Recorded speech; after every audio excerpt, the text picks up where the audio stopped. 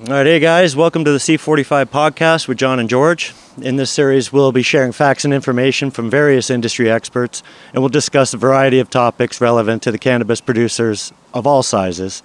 I myself have designed, built, and consulted for more than 300 grows around the globe. My specialty is all the equipment used to grow cannabis in a greenhouse, indoor and even outdoor now. And I'm John. George and I are the founders of Grow House Supply Co. We're a cannabis-centric distributor, currently dealing with 120 LPs across the country, offering a variety of different product lines. Our goal is to provide education and value and service to our customers, and that really spawned this podcast. We couldn't be happier today to be talking about something that's not only topical in the cannabis industry, but also in the world in general, and that's cleaning and disinfecting. We have as our first guest on the show ever, Troy Henderson from Virox Technologies, who has brought to market Shield, which is the first and only Health Canada registered one-step cleaning and disinfecting product on label for use in cannabis facilities. Troy and I have spent a lot of time together in the last year and a half introducing Shield to the marketplace. Currently working with over 100 LPs we've converted from pre-existing chemistries that they're using for a lot of the reasons we're going to talk about today. We're lucky to have Troy today.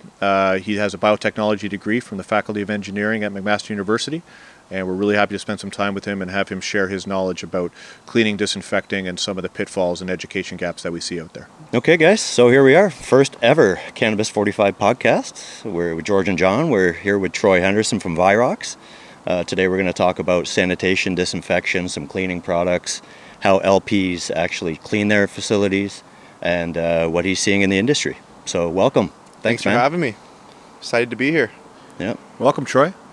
Cleaning and disinfecting is really important for cannabis facilities. It's not only regulated by the Cannabis Act for licensed producers, but it's directly related and affects the quality of producers' yields and quality of the products that they're making. So it's a really important topic, and we are really involved in this space from our perspective with Grow House. So we see a lot of the education gaps and some of the lack of really true knowledge around this topic here. So having you here today from Virox is great. We can really dig deep into providing a lot of real true information education to people out there when they're making decisions around the cleaning and disinfecting products they need. So Why don't you tell us a little bit about your background, Virox, how it started, products?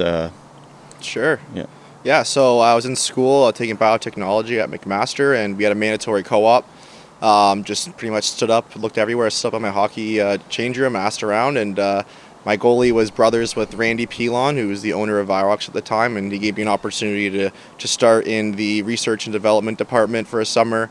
I went back for another 8 months in quality assurance, so really got to learn a lot of the behind the scenes of the company, learned about the formulas we make and the specs, the quality of the product. Then I transitioned into product strategy and marketing, that's where we started to look at different markets, developing different products for those markets. So a little background about Virox. So we're about a 21-year-old company outside of Oakville, Ontario. That's where all of our products are made. And we have a patented technology called accelerated hydrogen peroxide, or well known as AHP. So we took off in about 2002, 2003 during the SARS outbreak is really gave us another foot forward there. So since then, a lot of hospitals have adopted, about 90% in North America. And then we took a different approach. You know, there's other markets that need disinfectants and need the education that we provide. So instead of having a one-size-fits-all product, we really looked at the other markets, for example, dentistry, and what do they need? What are they using now? How can we tweak our formulas and our patents to help them out? So we branched off into dentists, to animal health, spas and salons. We have wipes on the space station with NASA. And then 3 years ago, when I was actually in that product strategy and product development kind of role, we were looking at new markets, and cannabis at the time was just at the forefront of becoming legal, and that's when we started to look at what they need.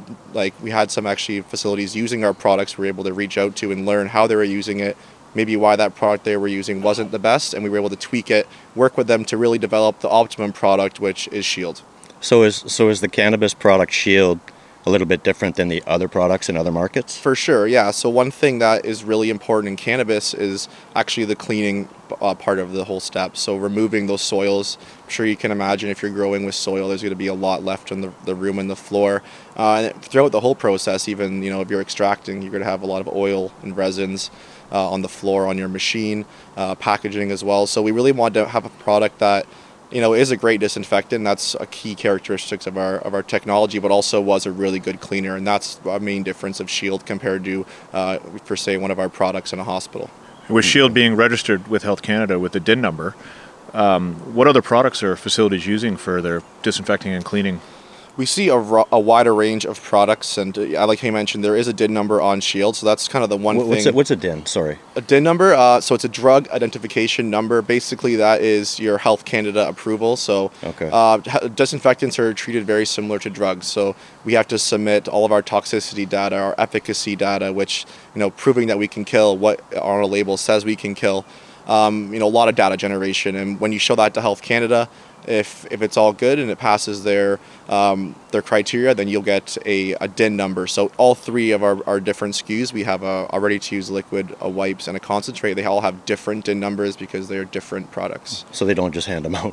They do not just hand them out. This was, typically you're looking at 8 to 9 months just for Health Canada to review your data. Before that, you could be, 2 years of data generation, even 2 years before that of even formulating the product. But for Shield, even for an example, just because we made it for cannabis and there was a lot of language on there specific to that, it actually took over a year with Health Canada. They came back asking, what do you mean by cleaning belly pans or scales? They really didn't have the best idea of it, and it did take a little bit longer. So even though you had DINs on other products in other industries, it's separate? Yep, different formula, different products. Even the brand name, we've had other markets where we'll put a brand name out there. For example, one called Rejuvenate, which in the U.S. is a product we have for spas and salons. Health Canada didn't want that because it could be confused as a skin product, especially as a wipe. So you can see where they come from. Even if you took this exact product and made a name that Health Canada didn't like, they wouldn't approve it. So there's more than just the technology. A lot of it's actually what is on your label. Everything you say on your label, you have to have proof that that is true and that is the way it can be used. Yeah. Yeah, so how many facilities across the country have adopted Shield in the last 12 to 14 months since you came to market with it? Yeah, so I think it's probably just around a year, not even a year, and we're in over 100 facilities right now, and we're talking to our next 50 to 60. And these facilities range from micro cultivators to home growers to the large guys you see publicly traded and are in the news, that you'd be familiar with. Nice. Cool. Yeah. So home growers even, you mentioned home growers. So even though you're predominantly selling to the big guys, the LPs or licensed producers, you're saying that it's just as important at home, right? Maybe we should talk about why is it important to keep your grow facility clean, whether it's a grow tent at home or a 2 million square foot LP in Canada? For sure. Well, I think the one thing John mentioned, if you're a licensed facility, you do have the regulations to adhere to. They're not exactly cut in stone, and they're a little bit vague, so there is some work to do there. But that's the one thing. You want to make sure Health Canada is happy with what you're doing, but you also want to protect the yield of your crops. One thing that we see a lot is like a clone success rate. We have some customers that are as high as 99%, and clone success rate is basically for every clone that you put in a pot and you plan to grow, how many of those are actually to get to the end of the process. Mm-hmm. So you obviously want a higher number. A lot of the times we'll go in there and facilities might say 70%, and they're proud of that. They got that up from 50, which is great, but you're still losing 30% of your crop. And a lot of that does come down to sanitation, disinfection, and cleaning. It's not the whole piece. You have to be careful of your HVAC and your overall process, but with a proper disinfection, biosecurity, sanitation program, you can really protect your crops, and we have a lot of evidence of that. So what kind of things so as a former grower, been in the industry a long time, obviously with cannabis you're looking at botrytis or bud rot, powdery mildew, you've got Pythium, Phytophthora. Some of those are the four that you see as a big challenge in growing cannabis. Like, will this help with those 3, 4, 5 things that are bothering these growers? For sure it would, yeah. And it's also a matter of how you use the product as well. Like the product itself will get rid of it, but it's how those pathogens are transferred. So when you're looking at powdery mildew, it's going to be absolutely everywhere in your room. So you're going to have to make sure you clean your walls, your floors, under your tables, really get everywhere. if you're looking at botrytis, you make sure you're cleaning your pots or you're disposing them properly. We see a lot of the times I've seen botrytis very, very common in the Dutch tray system that kind of flows from the bottom. And it really comes down to those tables those are your lifeline. If you're not going to be cleaning and disinfecting those properly, you're never going to get rid of it, no matter what product you use. So what about the water? Because like you said, a flood and drain table, you may have pathogens in your water. Yeah. Is it effective against, like, can you put it in your lines or your irrigation system? Will it help, or is it not allowed? Or you can clean it in. You can clean your irrigation system with Shield. You can't feed your plants with that solution after that. So we have a process where, depending on what you'd rather do, so we've seen facilities kind of unravel all of the line and soak it in a big tote of Shields. Then you can rinse them out, and then we actually have test strips where after that you can test to see if there's any hydrogen peroxide left, which is the active ingredient in Shield. Right. And then we also see maybe it's a stationary system, kind of a clean in place type scenario where you can flush Shield through the lines, let it sit for 45 minutes where you have that biofilm claim. Yeah. And then again, flush with water, collect some of that water, do that test to see if there's anything left So there. biofilm, that's bacteria in the lines, right? It builds up over time. Not a lot of people know about that. Yeah, no, for sure. Biofilm is a really large issue, and one of the biggest reasons it's a big issue is because it's not an issue until you see it, and then it's really hard. You're fighting it for a long time. You might have to shut down if it's clogging your lines, you might have to shut down your whole grow to get rid of that, right? And one example I have was a large facility that I visited, and they're showing me their rooms and their plants from the start of the feed to the end. It went from nice green plants like these all the way to yellow and pretty much dying. And the facility didn't know what they were doing, and they're just kind of showing me they didn't think I'd be able to help. They thought it was more of a operations thing. What we did was we took water from the beginning of their line and water from the end of their line, and we tested it. And we saw there was a massive pH change actually from the beginning of the line to the end, and also it was about 1 million times more CFU per milliliter, which is the colony forming units in the water. So it was being contaminated. When we actually looked into it, so they were using a liquid-based nutrient that was causing a particulate in the line, sticking to their lines, which is just feed for bacteria and fungi, created that biofilm. And then that was actually, since the nutrients was kind of creating a matrix there with the biofilm, as the water or the feed that they put through at 6.5 pH, it was going down to like 5.5, even 5, because it was passing through all that, absorbing some of the leftover nutrients, and it was causing their plants to die. And they probably would have lost about 50% of those plants to biofilm. Wow. So not only is this for your facility, but it helps the plants in many ways. For sure it does. And another thing we talk about is how it can affect the quality of the plant. The yield is pretty obvious how that can help, but quality, I think the stats are about 80% of the flower on the market is irradiated, which there's a lot of evidence, especially with gamma irradiation, that shows that it's going to lower your terpene content. Yeah. So you're not going to have that same smell. You're not going to have that same flavor, which that's your first experience as a consumer. You open that package, you smell it, maybe break it apart to smell it if there's the right humidity there, and if you don't get that smell, or it has a unique smell with the irradiation, it's kind of disappointing, right? So with a proper biosecurity program, a large part of that being your disinfection, we have a lot of evidence that you can grow without irradiation, and that would again increasing your quality, and you're actually saving money. You don't have to send your product out to get irradiated, bring it back. You're sorting your process from seed to sale, so overall, irradiation is something that everyone should be trying to avoid, and it is possible. And we've helped a lot of people get to there as well. I imagine they get more per gram too on the market if it's not irradiated, or do you think that's happening? Higher quality. If it's higher quality, it's not irradiated. Do people care about that? If they're not using proper humidity controls in their packaging, if they're sending it out, getting it back, let's say that's 2 weeks, it could have dried. The relative humidity could have went down from the optimal, maybe 10% lower. That is going to be less yield at the end there too. So, across the country, prior to Shield and since the adoption of Shield or the invention of Shield, what were existing legacy chemicals that you see LPs using and grow facilities using prior to Shield? And why would they have chosen those chemicals to begin with? Yeah, well, I think to answer your last question there, they're choosing chemicals that they've used probably in their past experience. So most of the time, a lot of the QA or even just the operational guys are coming from pharma or food. Those are really the two most popular we see. So they're taking a lot of their learnings and products and protocols from that background. Typically, the number one thing we see is isopropyl alcohol or ethyl alcohol being used. We see a lot, so that'd be like an alcohol-based. We see chlorine-based products, which is mostly known as bleach, quaternary ammoniums. Then we've seen hydrogen peroxide kind of used. There's different chemistries of that. So there's your standard hydrogen peroxide, typically used at about 3%. Then you have your peracetic acid hydrogen peroxide combination, and then you have, which I've never actually seen, but it is out there, would be like a silver, colloidal silver hydrogen peroxide technology, and then of course the last one being our accelerated hydrogen peroxide technology. And you know, what would you see? What would you see?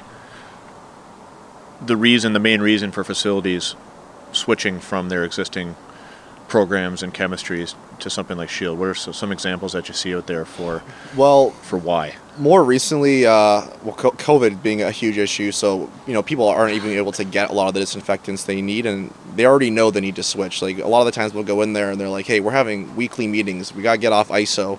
Everyone's wearing respirators. It's expensive. Now we can't even get it. Like it's coming to this point." But there's a lot of other examples. So I touched on safety there. So the WSPS, they've had a mandate as of January of this year. They really want to crack down on excessive use of IPA, specifically in cannabis facilities, without the proper engineering controls or personal protection. So, I've been in, I'd say we're over 50% of the facilities I've been. You walk into the cleaning room or the cleaning bay or anywhere where they're cleaning, and you get a waft of IPA or it's not that alcohol. nice, man. It burns. Yeah, it burns your eyes. It burns your throat. It's probably not good for your skin. I mean, yeah, I feel bad. Why are they using it? Well, it's is it just that's what they know? Lysol, for example, and they're a large brand. Everyone knows. Everyone thinks alcohol works. It really doesn't work as well as pretty much everyone thinks. I think that's really, and most people just kind of, it's like a legacy disinfectant, right? People at home, if you're going to Costco, you see Lysol and Clorox, bleach. A lot of people do know that bleach isn't the best, and ISO is kind of that next thing that's so easy. It's everywhere. You've seen it everywhere. You're kind of comfortable using it. You've used it at home. But, when you really do the research, it's not the best product. So you touched on that. So isopropyl alcohol, you said it's not the best solution or maybe doesn't work at all. Yeah. Can you maybe elaborate on that a little bit? Yeah, so there's different metrics in which you compare disinfectants by. One of the more important ones, kind of under the umbrella of efficacy, which is what does that product kill, and you want to look on the label for that. So, for example, Shield right there says bactericidal, virucidal, fungicidal. So that means it has broad spectrum efficacy against those pathogens. How you would get that is when you go to Health Canada and you're submitting your data, instead of testing every bacteria on the planet, which is literally impossible, they'll say, here's 3 different the toughest to kill bacteria from 3 different families. You can kill all those. We assume that you can kill the rest of the bacteria that are out there. Yeah. So we've done that for viruses. It's the same thing for viruses. It's polio. For fungi, we did the same thing. It was Candida albicans. So that's how Health Canada does it to make it a little bit easier, and those are really tough. Like, for example, poliovirus, if you were to have your classical hydrogen peroxide at 3%, it would take 45 minutes to deactivate the poliovirus. Shield, then the ready-to-use is 3 minutes. Wow. So, wow. Yeah, and that's touching on contact time now, where this is something that's overlooked a lot in every industry, and it's something that Virox really does educate about. It's really comes down to smoke and mirrors marketing of those big legacy brands that we're all familiar with, where on the label it'll say kills 99.9% of bacteria or germs, whatever it says. You gotta look at the star on the top and follow that on the label. It'll then give you a contact time, and what contact time is the amount of time the surface or the equipment that you're trying to clean, disinfect needs to stay wet in order to do the job. So if you have a 3-minute contact time and you're using a wipe, when you wipe that surface, you need to ensure that the surface stays wet for 3 minutes, and then it will achieve the goal that you're trying to do. So, for example, isopropyl is 5 to 10 minutes, kind of depending on what you're going for. You should really aim for 10 if you want to eradicate your bacteria, viruses, and fungi, but it dries in about 30 seconds in ambient temperature. Yeah, I was going to say, you put it on something and it evaporates so fast. Exactly, right. So, but people smell it, so maybe they think, well, it smells clean, it must be clean. That's a whole other thing too. Right. Yeah, the smell of clean, which really should be nothing, right? It should be. It should be clean. Like the Shield has no sense whatsoever, and we've actually got that feedback a lot where they'll clean their room. They're like, hey, it doesn't smell good in there. Like, it smells like nothing. like that means you did the right job, right? You shouldn't be used to a smell of alcohol or bleach, that's for sure. But even some of those other scents, those are all VOCs, volatile organic compounds, which it's, you know, basically it's how much of that chemical is actually dispersed into the air, which is going to affect your air quality. So like alcohols have a lot, they are VOC. They go into the air, you breathe it in. Who knows if the plants are going to breathe in if you're using it around them too. So that's something you want to be careful of. Anything that has even terpenes on a plant, like when you smell that plant, those are VOCs. Okay. So that's important. So we might as well touch on safety there too, because that's not something you'd want in a product. You actually don't want VOCs. Looking at isopropyl alcohol, you really need a respirator if you're cleaning a grow room. And glasses too. Glasses, respirator, you really need everything you can get. And that's a pretty expensive and labor intensive program to set up. Like you have to have a whole program around your respirators when you're switching the filters, how often you clean them, maintaining them, logbooks, all that. And it's really the wrong way to look at it. Like if you have to do all that to use that product, maybe you should look at either the way you're using the product or if there's another product on the market. Absolutely. Yeah, so like always, you know, your employees are the backbone of your company. Make sure they're happy with what they're doing, and you don't want them going home every night saying how, like, you know, not looking forward to coming the next day because they know they have to clean a room for 8 hours with isopropyl. Yeah. So the employees, they don't like using the stuff they're using now, right? No. And so when you show people Shield, what's the reaction? I mean, are they saying, wow, there's no smell, or it's safe on my skin? Like, what are some of the things you're seeing when you because maybe they haven't seen this product, and when they first do, maybe they don't believe it works, or what are you seeing as far as challenges to enter an LP with a different product? Yeah, I think everything you said there is true. Like a lot of them have never heard of this, so we're kind of showing it to them, and a lot of the times they actually kind of think it's too good to be true, and we answer all their questions, and it is a superior product. So that can be challenging. And the other challenge is, you know, you're working with a QA department that they've maybe ran this operation for 2 years and it's working, and you're showing them that there's something different and that there is a better option, and you have to be careful with that, right? You want to work with them, not against them. And just showing them like, hey, like this is only 6 months old. What you're doing is fine. This is going to be a little bit better. There's been some cases where it's as easy as just switch out the products and their whole process is so much easier. You're saving money, labor, and the employees are happy. Other times you might have to work with them, changing the actual protocols in the process, training employees, which is something that we take very seriously, and we do like to help out a lot with any potential client or customer of Shield. It's, you know, we want to make sure you're using it to the optimal ability. You have the right equipment options such as dilution systems and application methods like foaming. We don't just want to give you a product, run away, and hope for the best, which is happening a lot out there. We'll touch on some more of those topics, but maybe it's a good time to talk about one-step versus two-step products. Yeah, I'm on your website right now, and I'm looking at a chemistry comparison overview on shield.ca, and I'm seeing, you know, you've got your Shield, you got your bleach, you got hydrogen peroxide, you got quad ammonias and IPA, and, you know, it's going efficacy, but it says cleaning ability, and four of the 5 items except Shield says weak doesn't do it. Yeah. So it doesn't clean, it just kills. Yeah, so there's one-step and two-step products. Two-step products are really the majority of the market.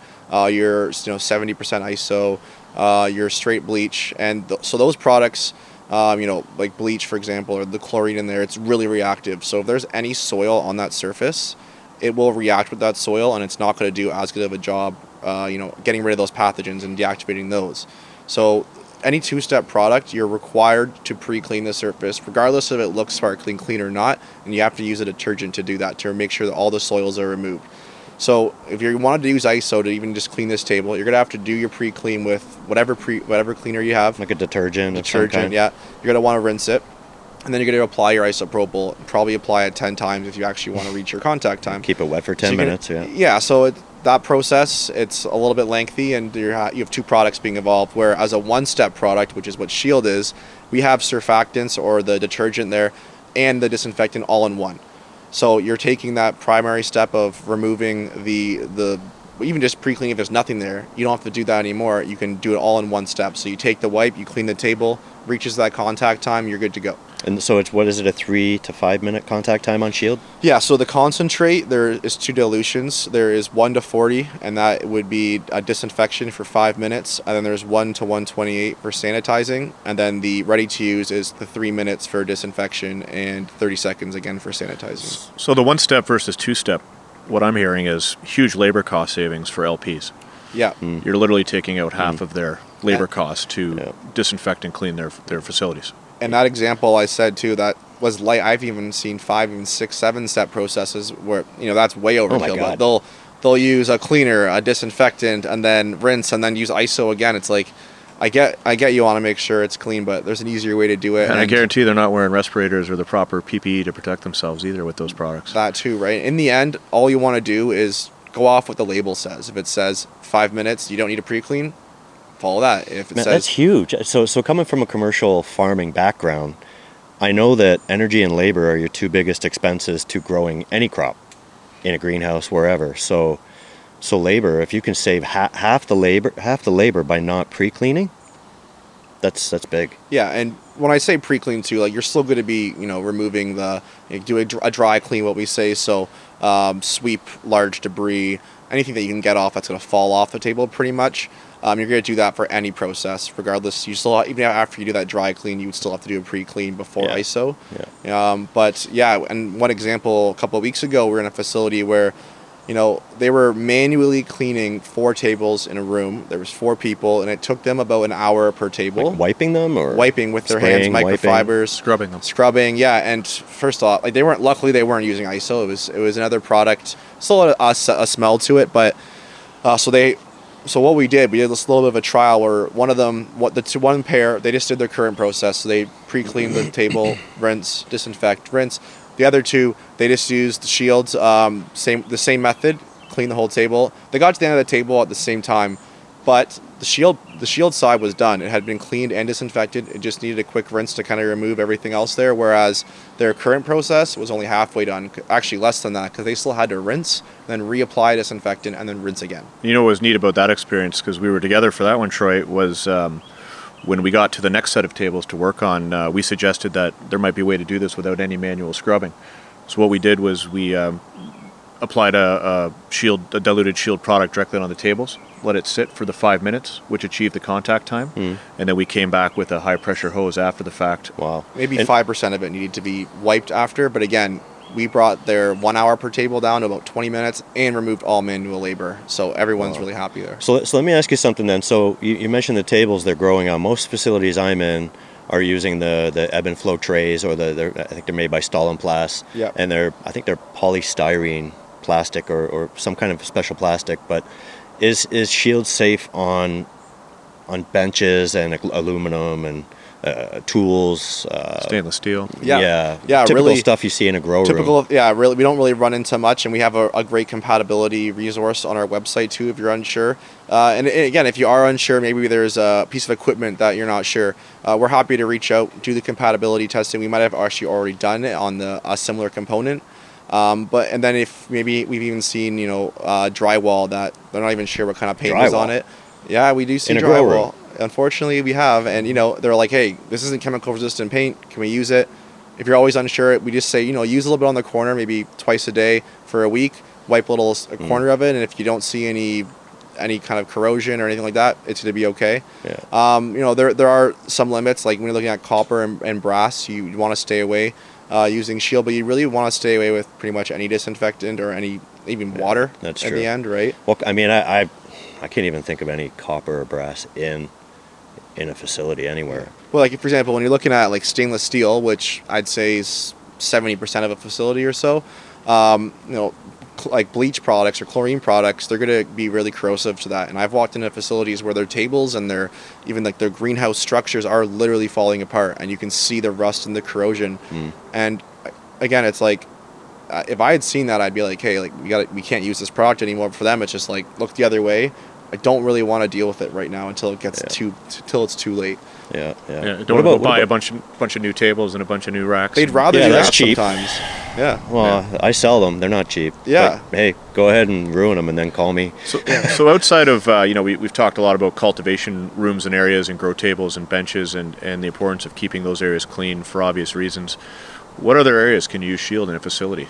Or where do you see really good applications of Shield used, whether it be equipment, processing, extraction? Yeah. Well, it can really be used anywhere except for on the plants. Another large area we see outside of like your large room turnovers would be on equipment, specifically your trimmers and buckers and all that processing stuff. Resin. Does it work on resin? It does work on resin, yeah. So we've actually done a lot of work with Mobius and with Twister to work with them on the best way to clean and disinfect their machines. And what we found is, using the Shield concentrate, soaking for 10 minutes, it really does make it so much easier to come off. And then again, it's disinfected when you're done as well. And there are some parts where you might want to use a heavier degreaser. So if you're familiar with the Twister or the Mobius, there's like that brush that's on the inside, and there's a wire tumbler on the Mobius. Like, we determined that Shield, if you're wet cleaning or wet trimming, Shield wasn't the best cleaner for that. And there are others, but again, you still have to disinfect it, and we know that Shield is compatible with all of the parts on the machine. But it really wasn't made for that. Like, it's not a degreaser. It is a cleaner and disinfectant. It does do a very good job. But it doesn't. We've been into places like extraction facilities where they have a resin spill on their floor, and again, we say, pour some on there, maybe rub it a little bit, let it sit, come back in 10 minutes, and it's 75% easier to get off. Yeah. Like you're left with maybe 25% left, do it again, and it's gone. So it's really applicable in 95% of every square foot within a facility.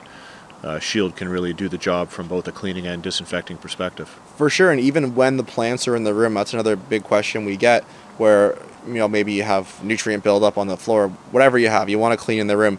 Per Health Canada regulations, you can't apply the product in any way that could you can get it onto the plants. So spraying is really out of the option. You don't want to foam.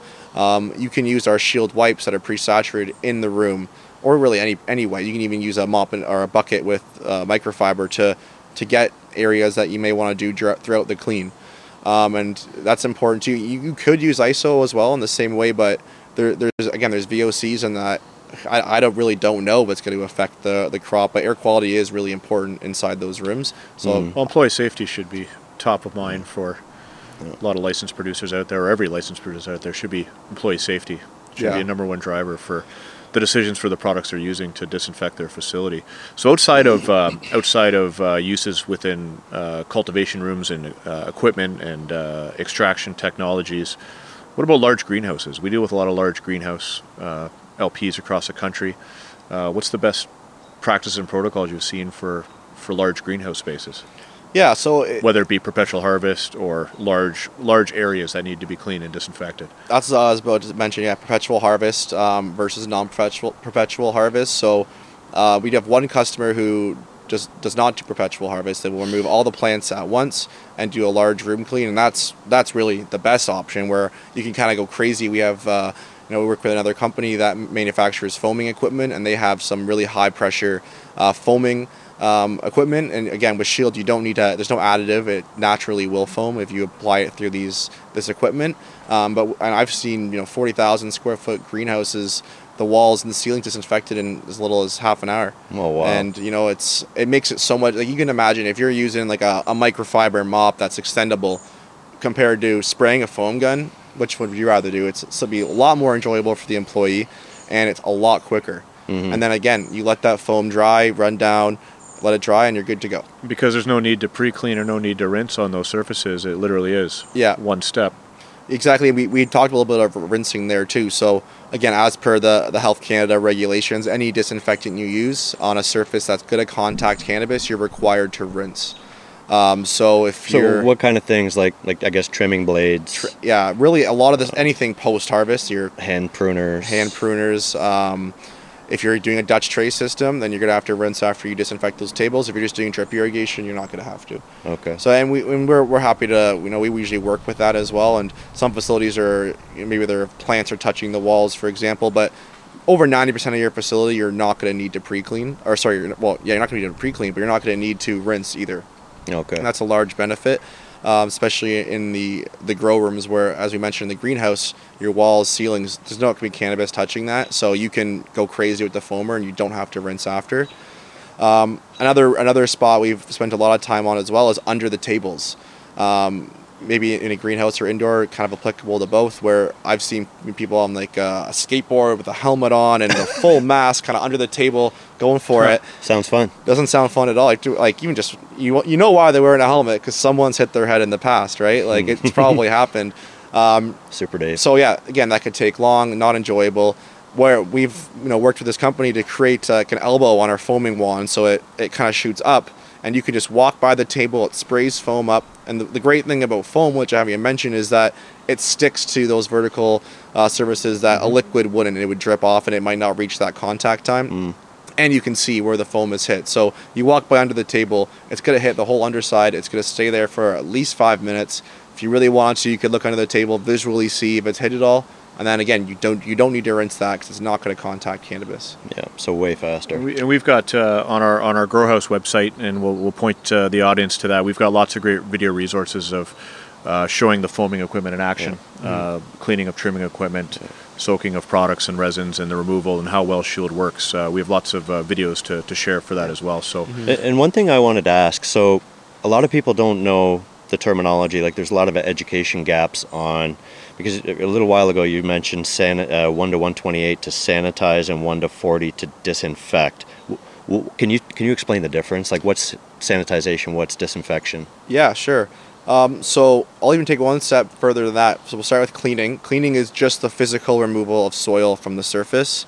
Then kind of the next step up from that is your sanitizing, which it's only effective against bacteria, so that is something important to note. And that's a 3-log reduction. So if you started with 100,000 bacteria on a surface and you sanitized it, you'd be left with 100 bacteria there. Whereas you look at then the next step up from be disinfecting, which can have claims against fungi, viruses, bacteria, mycobacteria, pretty much everything on the scale there. That's a 5-log reduction of any of those as well. So if you start with that at same 100,000, you'd be left with 1.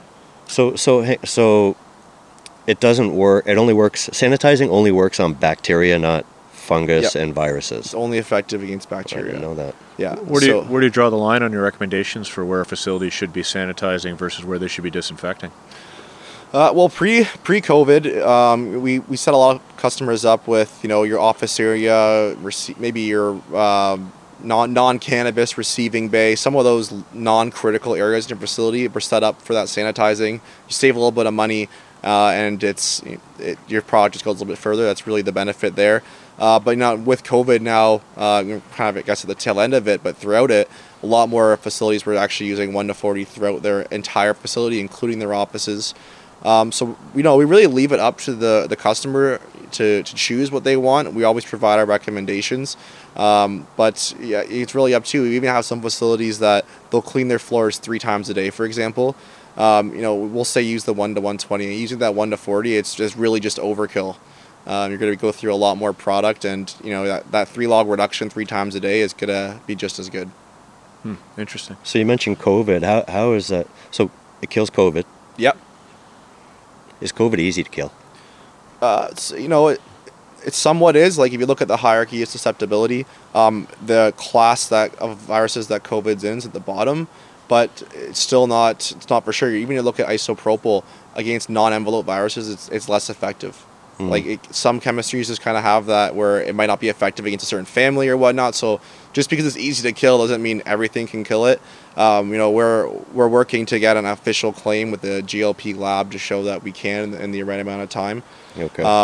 But right now, so what we have and what a lot of others don't is called the emerging pathogen claim.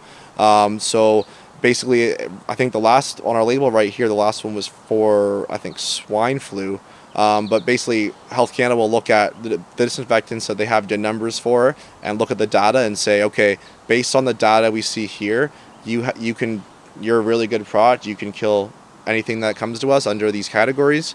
So we have this emerging pathogen claim, and if you are really worried about the COVID or coronavirus, make sure you have a disinfectant that has it, because there's no, you're pretty much guaranteed that it will eradicate it. And our products are used quite extensively now across the world, even before over 90% of hospitals. And right now, Virox across all of our markets, we're producing at 24/7. We've never had to do this before. I bet. Even during SARS or You guys swine are popular flu. guys. Yeah, so, and the government of Ontario just gave us a grant to, I forget what the fund was, I think it was called the Get Together Fund, but it was for a whole new wipes line, because, obviously Ontario likes to support products made in Ontario, but Canada really needs it. Like, we're doing everything we can to get it out there, and we're really happy to have that help from them. Yeah. Well, the product's used in 90% of hospitals in North America, and it's used on the International Space Station. Yeah, So we I don't want to think run out. We don't want to run out. Yeah. So we talked a little bit about some of the formats that Shield comes in, ready to use versus concentrate. Can you explain the difference between? Are those two different products? Yeah. Is it the same product at different ratios? Where would somebody maybe choose to use one versus the other? Is it a size or scale question, or an application type question? Sure, yeah. So the products are different. So a lot of the times we'll get a question where maybe someone looked at the concentrate starts at 1 to 4, or it starts at 7%. Sorry, when you dilute it at 1 to 40, basically just divide 7 by 41. I forget. I think it's like 0.17% hydrogen peroxide you get, and then people will compare that to the 0.5% hydrogen peroxide in the RTU, and they ask, "Oh, can I just dilute it to the 0.5?" So when we talk about that, the concentrate was really made to be stable in the concentrate form. It's actually really stable in the diluted form as well. As compared to yeah, as well. So once diluted. So in the concentrate, it's 2 years. Once diluted, it's 30 days, which is really long. If you look at a lot of co-op products, isopropyl actually is 1 day. You have to change it out after you've diluted it. 1 day. Yeah. So if you're going from 90. So if you put it in a spray bottle, a day later you have to change that bottle and dump it down. Well, you can't even dump it down the drain, can you? Can you? Not isopropyl. I think it might depend on the quantity. I'm not sure, but I'm sure people are doing it anyways. Yeah, so that one was really made to be stable at the concentrate. It is still very stable once it's diluted, as I said, for 30 days. And we have test strips where you can go in there, if maybe you have a bottle that it's at that 28-day mark, you're not sure if it's going to be good, you can use this test strip. It's like a hot tub test strip to validate it is still good to use. Okay. Same thing if you're soaking equipment in a huge tote, you can use that test strip. Maybe it looks a little bit dirty, but it's still kind of on the edge. Yeah. And it'll tell you Probably right away. the same with like foot mats. When you step on the foot mats, disinfecting. Yep. Before And you go in a then room. something else we have. I'll get back into the concentrate RTU, but we have like dilution systems and really a program around that where we've got really good feedback from Health Canada. So it's a dilution system, size of a book, goes on your wall, water input, and you have a pressure gauge on there. So we set it up. It's all pressure fed and runs off that. So we set it to a certain PSI. Basically, as a QA, your daily check is look at that PSI. Is it within the range that we set it? You can mark it on your logbook, and then maybe once a week. You can do it every day if you want, but minimum once a week. Take some solution, do your test strip, and then once you get that passed, you create a log for it. Health Canada comes in for an audit. You show them not only are we using a Health Canada approved product that has a DIN number for cannabis, we're also validating that it's being disinfected correctly. All that they absolutely love it. Yeah, amazing. Yeah. And then again, the dilution system saves you a lot of time where you're not hand diluting. It's as you're turning a knob, it's all done for you. I mentioned dumping it down the drain. Good for the environment. Yeah, so Shield is readily biodegradable. The only thing that really isn't is the actual wipe substrate itself. With the liquid, you can dump down the drain. There's no storage requirements. When you're using it, there's not even any PPE needed. Amazing. So you don't need to wear any PPE when you're applying and using Shield. Yeah, once it's diluted and the concentrate, you would technically need gloves and safety goggles. You're gonna get if you're handled hydrogen peroxide, you get like a little white oxidation. Turns your skin white a little bit. Yeah. But again, with that dilution system set up, you're never touching the concentrate, so it really eliminates all those risks of improper diluting. Like the time that actually takes all that. And if you're an employee and someone says, here's this jug, go dilute this at 1 to 40, and then go clean this room. There's many things that can happen. One, you're probably just going to do an eyeball. It's not going to be perfect. And then you're also going to be like, I have to go dilute this. And you're going to maybe need to cut corners down the line because you want to get home at the right time. Whereas, all right, go use that dilution system, pour it out, and then go clean that room. It just makes it that much easier to do the job. Yeah. Save a And little bit of time. I guess, so if you can use, so you got the wipes, that's for like high touch surfaces, I imagine. You've got the liquid and you can foam it. So you can use this almost everywhere in your facility. And if you're using one product versus maybe 4 or 5 different bottles of different stuff, this is used for this is used for that, that's probably a lot easier, that you're not going to mess up and you will actually disinfect. Well, and your standard operating procedures are going to be much easier to follow. SOPs you're will be removing much easier to steps, follow as a staff. products, even the procurement guy or girl who's ordering all these different products, trying to manage all that, makes it easier for really everyone. Your storage in the back, you know, and there's a lot of reasons why you don't want to have multiple products on the site. One is just, again, as John mentioned, the complexity it adds to your protocol. So maybe it's like, hey, stainless steel, you use this at 1 to 30. On your walls, you use this product at 1 to 128, and you have 4 different products, 4 different dilution systems. There's a really big chance that someone's going to mess one of those up. You know, we're all human. You know, another risk is actually accidentally mixing 2 products, and that has a lot. That's really dangerous as well. So if you look at, you know, ammonium and ammonia products and chlorine products, they create a really deadly gas. And you know, my cousin's actually a paramedic, and they deal with that a lot. And you know, like a mom trying to clean her pool maybe before her husband comes back and mixes the chemicals, and he's seen it where they inhale those chemicals and it's not good. It pretty much disintegrates your lungs. So you don't want any of that risk happening. And even, you know, maybe you have you're cleaning your room, you just use an ammonia cleaner, it's puddled on the floor, and then you apply your bleach. Like, even that little bit amount can create some of that. So just a risk you don't want to have in your facility. But yeah, having one product, it's like, I know I can use this everywhere. I know the dilutions. I know it's safe. I know maybe where I can't use it, and it just makes everything easier. Right. So what do you see outside of all the great benefits that we've been talking about? Again, I can see why people suggest that maybe this product's too good to be true. Yeah. Because it really does check all the boxes compared to what else is available to them. What's the cost of Shield?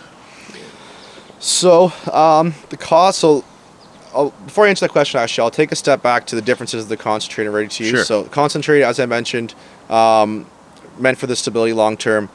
Diluted at 1 to 40, it's about 32 cents per diluted liter if you're buying the drum, and from the 4 liter it goes to about 40 cents per diluted liter, which is pretty cheap. If you look at ISO, for example, we've seen up to $30 per liter for 70%. So you know, So you're 100 times less on a yeah, product exactly. cost basis. Not only to mention all the other benefits. And then at the 1 to 128 for sanitizing, I think it's between 10 and 12 cents per diluted liter. Then you look at the RTU, the ready-to-use product, which is ready to go. As soon as you buy it, you can put a sprayer on it. You can use the wipes. So there's a convenience factor there as well. The wipes end up being about 10 cents per wipe, and the ready-to-use, I think it's about 4 to 5 times more in the concentrate. I'm not entirely sure on the dollar per liter number, but you know, the ready-to-use is more of the convenient product, and we see that used. A lot of the laboratories around use it. So even if you have a laboratory in your facility where maybe the size of this kind of area here, a couple stainless steel benches, you can put a wipes in there and kind of keep it clean throughout your process. Maybe once you're going to clean the whole lab. But a lot of the microprocessors and cultivators, they like the RTUs. You know, maybe they don't even have access to water. They can't dilute. And there's actually even larger cultivators who didn't have access to clean water, or they didn't want to use that water to dilute because it was so short supply. So the RTU is really great for that. The wipes are used by literally every customer we have. They really become a quick favorite. They're just really convenient. We have little brackets so you can put them on a wall. If you have, you know, even if you have facility specific shoes, like the croc looking things, use that wipe to clean your shoes at the end of the day, throw it out, and you know it's clean, disinfected at the end of the day. Your hands too, I imagine. Anything really. Your phone is another tools, big one. Yeah. Your doorknobs. Well, like you said, you can use them while plants are in the room because you're not aerosolizing. Yeah, that too, and it really now, especially with you know, people really taking sanitation throughout their whole facility seriously, disinfection.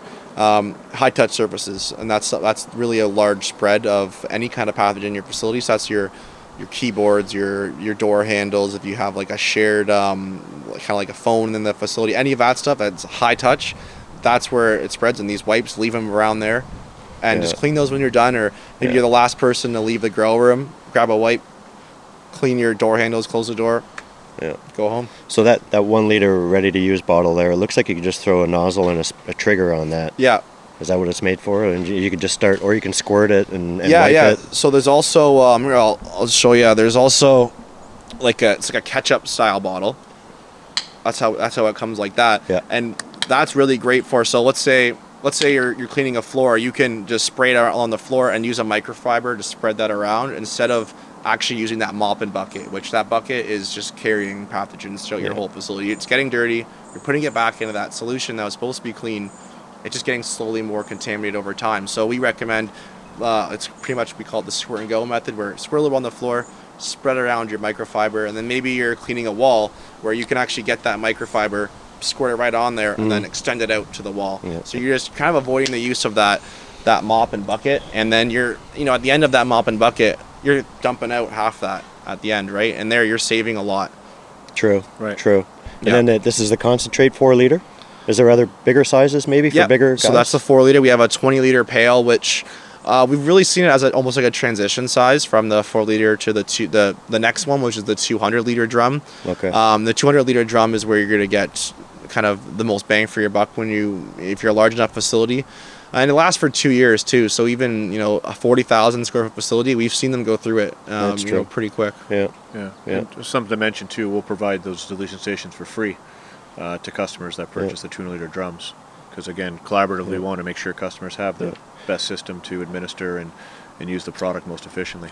And I guess during the time of this stupid virus that's going on right now, PPE is in high demand, right? Yeah. So I guess if you don't need PPE to clean your facility, maybe you could save your PPE for, I guess, the guys in the grow room that have to have it on. The processing. And maybe the cleaning staff doesn't have to wear the PPE, so you're holding on Well, to some of that your too. gloves, your hair nets, all that, you're going to use that regardless. But, just like even like the face mask and the respirator and the Who wants to wear one of those all day anyway? Like if we've all been in greenhouses where it's 45 degrees, scorching hot in there, right? You're in a sauna, and then you're going to put on the Tyvek suit. Some of them require a full hood, all that. You're going to be absolutely sweating in there. Not enjoyable whatsoever. So yeah, PPE is kind of like the unnecessary evil. A lot of people are like, oh, we're spending too much money on PPE, this respirator program, but it's like, there's other options. Yeah, but people typically carry the problems into the grow rooms. So Yeah, I'm a big fan of PPE. for sure. No, I'm not saying you don't need it, but just the You're right. excessive use of it. Like again, when you're going down the rabbit hole of your respirator program, all that, maybe take a step back and see what else you can do. Well, especially in an environment where you can't find a nitrile glove. You can't find a lot of the PPE products that were readily available pre-COVID. They're just not available. Or if they are available, they're 10 times the price that they were prior to COVID. So Yeah. another cost factor to consider as well for these guys. Yeah. Yeah, it's interesting. So the wipes, you said they just have to go in the garbage when they're done? Yeah. Yeah. Is it a special wipe, or is it just like the Clorox wipes that you see, or the other wipes that you see typically? No, we've actually spent a lot of time developing the substrate that's in the wipe. So the actual liquid that is in the ready-to-use liquid and the liquid that's in the wipes is the same technology, but the substrate itself we spent a lot of time developing. So it's 7 layers, which is a little bit more than the typical wipe you'd see. So it really does hold up. I've been scrubbing resin off a table, and the wipe, it really doesn't rip, doesn't pill, so you're not gonna get those white little fluffs everywhere. Which that's important. That's a contaminant to your end product, especially in the extraction. Like you do not want one of those little white fluffs going through an extraction machine. That's gonna cause some really big damage. So Yeah. that's really important. But then a couple other things that we look at is the wetness of it. So when you pull it out, if you have a Lysol wipe, pull it out and you'll see it's dripping on the table. It just drips off. Yeah, so these ones, they hold that liquid like really well. You pull it out, it's not going to be dripping. Then we have what we call a metered release. So as you wipe the wipe along the surface, you'll see an even amount of liquid being dispersed throughout the whole thing. On top of that, it's really good at actually removing those soils. We've actually Biox has done studies that show that it was probably about a couple of years ago when it still is, but fentanyl was a really large issue. And a lot of the healthcare workers maybe were getting in contact with it and having some issues there. So these wipes were proven to remove 99.9% of fentanyl residue from one surface. So one wipe removing it, and then if you were to put it on another surface, it didn't deposit any of more of that back onto that surface. So Oh wow. yeah, a bit of thought going into those. I spent probably a year, maybe two, looking at the different substrates out there, seeing if we could make them any better. And it's one of those things if you don't know that how much work went into it, you wouldn't think so. But it's very important for us, and even right now, a lot more so because of the supply. Like Kimberly Clark and all those big suppliers of microfibers and that. It's tough, right? Everything is tough to get a hold of around the world right now. Yeah. Cleaning and PPE and hand sanitizer, well, that's all of one that great stuff. thing about Shield too. Like we're manufactured in Ontario, and we're very conscious to have a full supply of products. The last thing we want to do is have Toronto General or one of the big hospitals have no product, and you can't. How do you get to help those patients? Or cannabis facility as well. Like if you don't have any disinfectants, you can't clean your grow room. You might have an outbreak. So we're very conscious at Virox to make sure we always have products to serve the industry's needs. Yeah. So it sounds like, relatively speaking, for most LPs are using an unsafe product that's not safe for employees. It's not as effective as something like Shield. Often requires 2 steps in the process, so increased costs from a labor perspective. Multiple steps in the process with multiple chemicals to achieve the same thing that Shield can achieve. What's some of the challenges that you see when you're talking to an LP in terms of getting them to switch or convincing them to switch, showing them the evidence why they should switch? What are some of the challenges that you see out there? Why isn't every facility out there making the I can't say anyone saying no to this. Yeah, and So- It seems like an easy decision. not many people say no. It's more just the process. It's longer. So I think the first kind of issue, I guess you could say, we get into is people saying, it's like you're selling snake oil. This is too good to be true, right? And then we say, all right, let's plan a trial. We'll put it to the test. Well, let's see exactly what you're doing. Just switch the product, and we'll see. Even though we'd recommend to use the product differently, just do that. So we plan a lot of trials at the facility, and every single one has completely benefited Shields.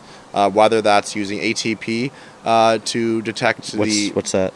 ATP. I'm probably not going to get the exact ATP right, but basically it's ATP is like the energy in all cells, and bacteria, viruses, fungi. So the idea behind it is if you were to swab a surface that has bacteria on it, the ATP that's there would react with, I think it's called luciferase, which is an enzyme that's found in fireflies that creates light.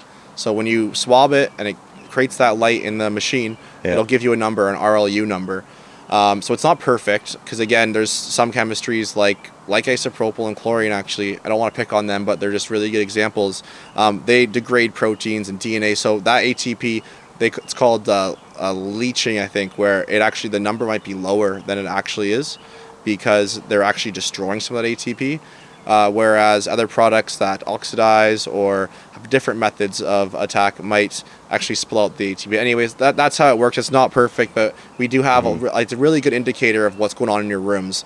So we always set the customers up with like an analysis of trending So it's a data. handheld tester? It's a handheld tester. So let's say this is grow room 1. Every Monday you do your swab in here, and the software tracks it for you. So maybe every other Monday you do your clean. So you see one Monday up here, down here. Then maybe you see 2 in a row that are high.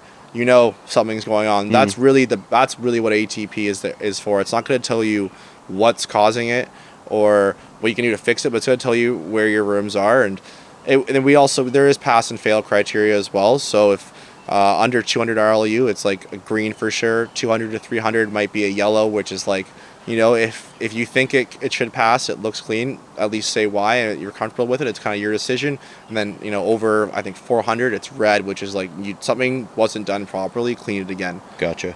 Reswap. Yeah, and then, so that's one thing. We have our micro swabbing as well, which we like to do both of those in a trial. So ATP, as I said, because it's not perfect, you don't want to rely on it, especially for a trial where, as I mentioned, the difference of disinfectants, you might not get the best comparison. Not to say that once you have that baseline, you can still set up your ATP for whatever product, but micro doesn't lie. What is a micro? Like more of a lab test? Yeah, so you're going to there's different ones. You have plates where you might rub a plate on a surface, send it out. We typically use like cotton swabs type thing, where you swab a surface in a specific way and then break it off, send it to the lab. They'll tell you how much CFU per swab. And what you also want to do is a before and after. Sometimes we'll see facilities who just after they clean, they do a swab, but you want to see what that starting number was from. So let's say you might have two areas. One of them started at 10,000, one of them started at 100, and they both got down to 10. Someone's like, oh, that's great, but really that one that started at 10,000, that's a much better result. Yeah. If the other one started at 10,000, might not have gone that low. So doing your before and after for both ATP and micro, and then bringing it all together in the end. And what makes more sense. And maybe there's been times where both products are even on the ATP, and then the micro, that really does show the difference. And there's also other times where ATP shows, and my ATP and micro show the exact same thing. Well, the analogy we use is ATP is like measuring to the centimeter, and micro testing is measuring to the millimeter. Yeah. Fair enough. And that is somewhat part of the Health Canada regulations that I think we all know are quite vague, but it does say you have to monitor your program. And we believe ATP is really the best kind of in-process monitoring way, and then coupled with micro. So as I kind of mentioned, if you have a problem in a room and that ATP keeps going up, or the RLU keeps going up, you can send a swab out to a lab, and they'll tell you exactly what the pathogen was that was there, the actual amount that was there, and that can help you choose what product and what protocol you're going to use to clean that room moving forward. And then on top of that as well, you have your the test strips. So you have all this monitoring going on to ensure that your whole process is working the way it's intended. Yeah, interesting. That's great. That's great. So if you had sort of one piece of advice to the people listening about their, I guess, even grow tent or big LP, what can you think of? Like, what do you think is important, or maybe the next step for them to make sure that they're keeping their facility clean? Well, I think education. Yeah, education for sure. But I think if you're a new LP, you're thinking about either building a new facility, expanding your facility, like you're in that stage, you got to think about sanitation from the ground up. Like, I've been in facilities where they don't even have floor drains. I'm sure you've seen that as well. I have. And I don't get it. Like, how are you going to clean this, let's even just say 10,000 square foot room without a floor drain? There's a spill, whatever. Like, irrigation leak. Irrigation leak. I've seen that. I don't understand, like, why you wouldn't put a floor drain in. I don't know, maybe you have like a benefit to that I'm not aware of. No, if I had to answer that question, I would venture that they bought a building or had a building that was existing. They built rooms inside that, a box in a box. They didn't redo the concrete floor. The drains were where they were. They didn't want to spend the money or rejig the whole drain system, plumbing system. I honestly don't know. I'm honestly scared to ask people because I don't know if I want the answer. Yeah. Well, most facilities we're in that don't have drains, they admit it was a mistake not having them. For sure, From they the all do, beginning, and they all wish that they had put them in. They're battling it the whole time. Like, I guess you can't power wash. I guess you could mop, but I've seen. Well, some will, and they foam. they HVAC it at the end and they suck it all up. Shop vac. Yeah, wet vac. Sorry, shop vac it up. But it's not ideal. Again, it's over time. That's just, if you could shrink that down, you're going to be saving a lot more money and labor over that long. So overall, you're saying put more thought into your cleaning. Yeah, like even cleaning bays, for example. So somewhere where you can, you don't have to clean in place always. If you have a Mobius or a trimmer, a twister, or any kind of large equipment, you can bring it to this cleaning bay that it has walls where you can pressure wash, has proper drainage, hopefully has a shield dilution system so you can quickly get your product out. But again, like, that's so important. It's so commonly overlooked as well. We're like, okay, so when we're getting a tour of a facility, it's okay. So take us to the cleaning bay, or where do you do your cleaning? I've seen like 100,000 square facilities, and their cleaning area is smaller than this space. So it's an afterthought almost. It's a necessary evil, but many people just they focus on growing great weed. Yeah. They don't focus on. I get it. Like, it's not the funnest part. Like, clean disinfection isn't the funnest part, but you can make it a little bit easier if you think about it ahead of time and plan for it.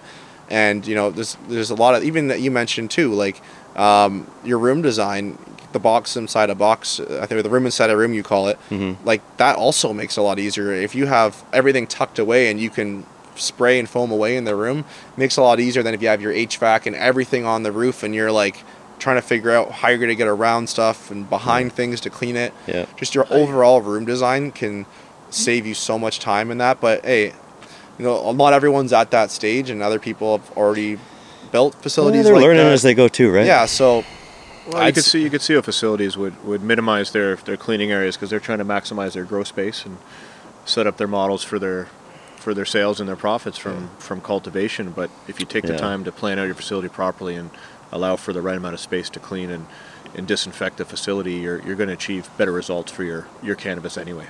yeah, and I'd say my other recommendation for growers who maybe are past that point, you know, they have their facility, you're working with what you got. It's just, you know, always look for continuous improvement. So whether that be searching for new products, disinfectants, or even application methods, but you know, like it's just like every other grower is looking at different soil, different nutrients, different lighting. Yeah. You know, it's a very key part of your process. Again, I mentioned it might not be the most fun, but a lot of these new technologies coming out, and you know, there's a lot of work being done in it to make that easier for you and to make it not a pain in the ass every Well, time. if it can stop a powdery mildew outbreak in a facility by killing those spores on the walls or wherever they're lying that you can't see, it's worth it right there. Yeah, no, it definitely can do that. But again, it's all about, like, well, one thing I'll say, it's a part of your process. You know, if you only focus on sanitation, your HVAC isn't working, and then you're still going to have these issues. True. Right. But assuming all the rest is better, yeah, it's really important, and it will get rid of everything you need. It's about the proactive approach. You can't. When you see powdery mildew, is not the time to start using That's the product. too late. Like you're bailing out a ship that's sinking. You know, you want to make sure those rooms are cleaned, disinfected. The hallways are before you bring anything in there. If you're starting with a dirty room, And the starting material, the clones, right, coming in from outside other facilities, they sometimes come in with bugs, sometimes come in with powdery mildew. Yeah, and you know what? They're probably, no matter what you do, they'll have a little bit of that, and plants have that natural defense as well.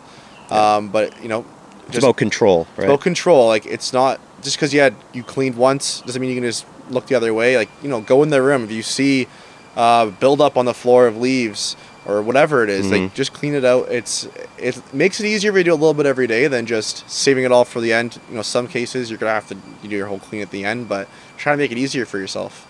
No, that's great, man.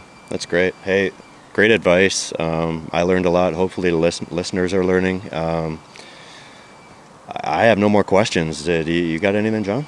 Nope. Seems like a no-brainer for Shield for all the reasons we've talked about. And we hope that the product gets into every facility across Canada, from the largest to the smallest, and everyone in between. Yeah, thank you very much. Thanks for having me. I hope I was able to provide some education. Absolutely. I guess for any listeners out there, if you want more information, educational or specific on the products, shield.ca is a great website. We have a YouTube channel as well, and then of course growhouse.ca for kind of the whole package there too. Growhouse Supply. Growhouse Supply, sorry. Yeah. And it's Shield with a Y, right? Is that probably Shield spell it Your out. Yield? SHYIELD, and yeah, it was. That's a cool name. Shield Your Yield. Shield That's Your really we had. I remember on a whiteboard we had the reasons we want to get in the industry: protect your yield, quality, and the reputation. You don't want to have a big write-off or a crop failure. That'll hurt your reputation. So our marketing geniuses back at Virox came up with Shield Your Yield, and then condensed it to Shield. Awesome. Right on, man. Hey, well, listen, we thank you for your time. First guest ever on the Cannabis 45 podcast. I'm honored. Yeah. And we'll get you back if We'll have there's. you back on for sure. We'll have you back on, and we'll see what's new at Shield and Virox. Awesome. Well, thanks very much, guys. Thank you. Thanks, bud.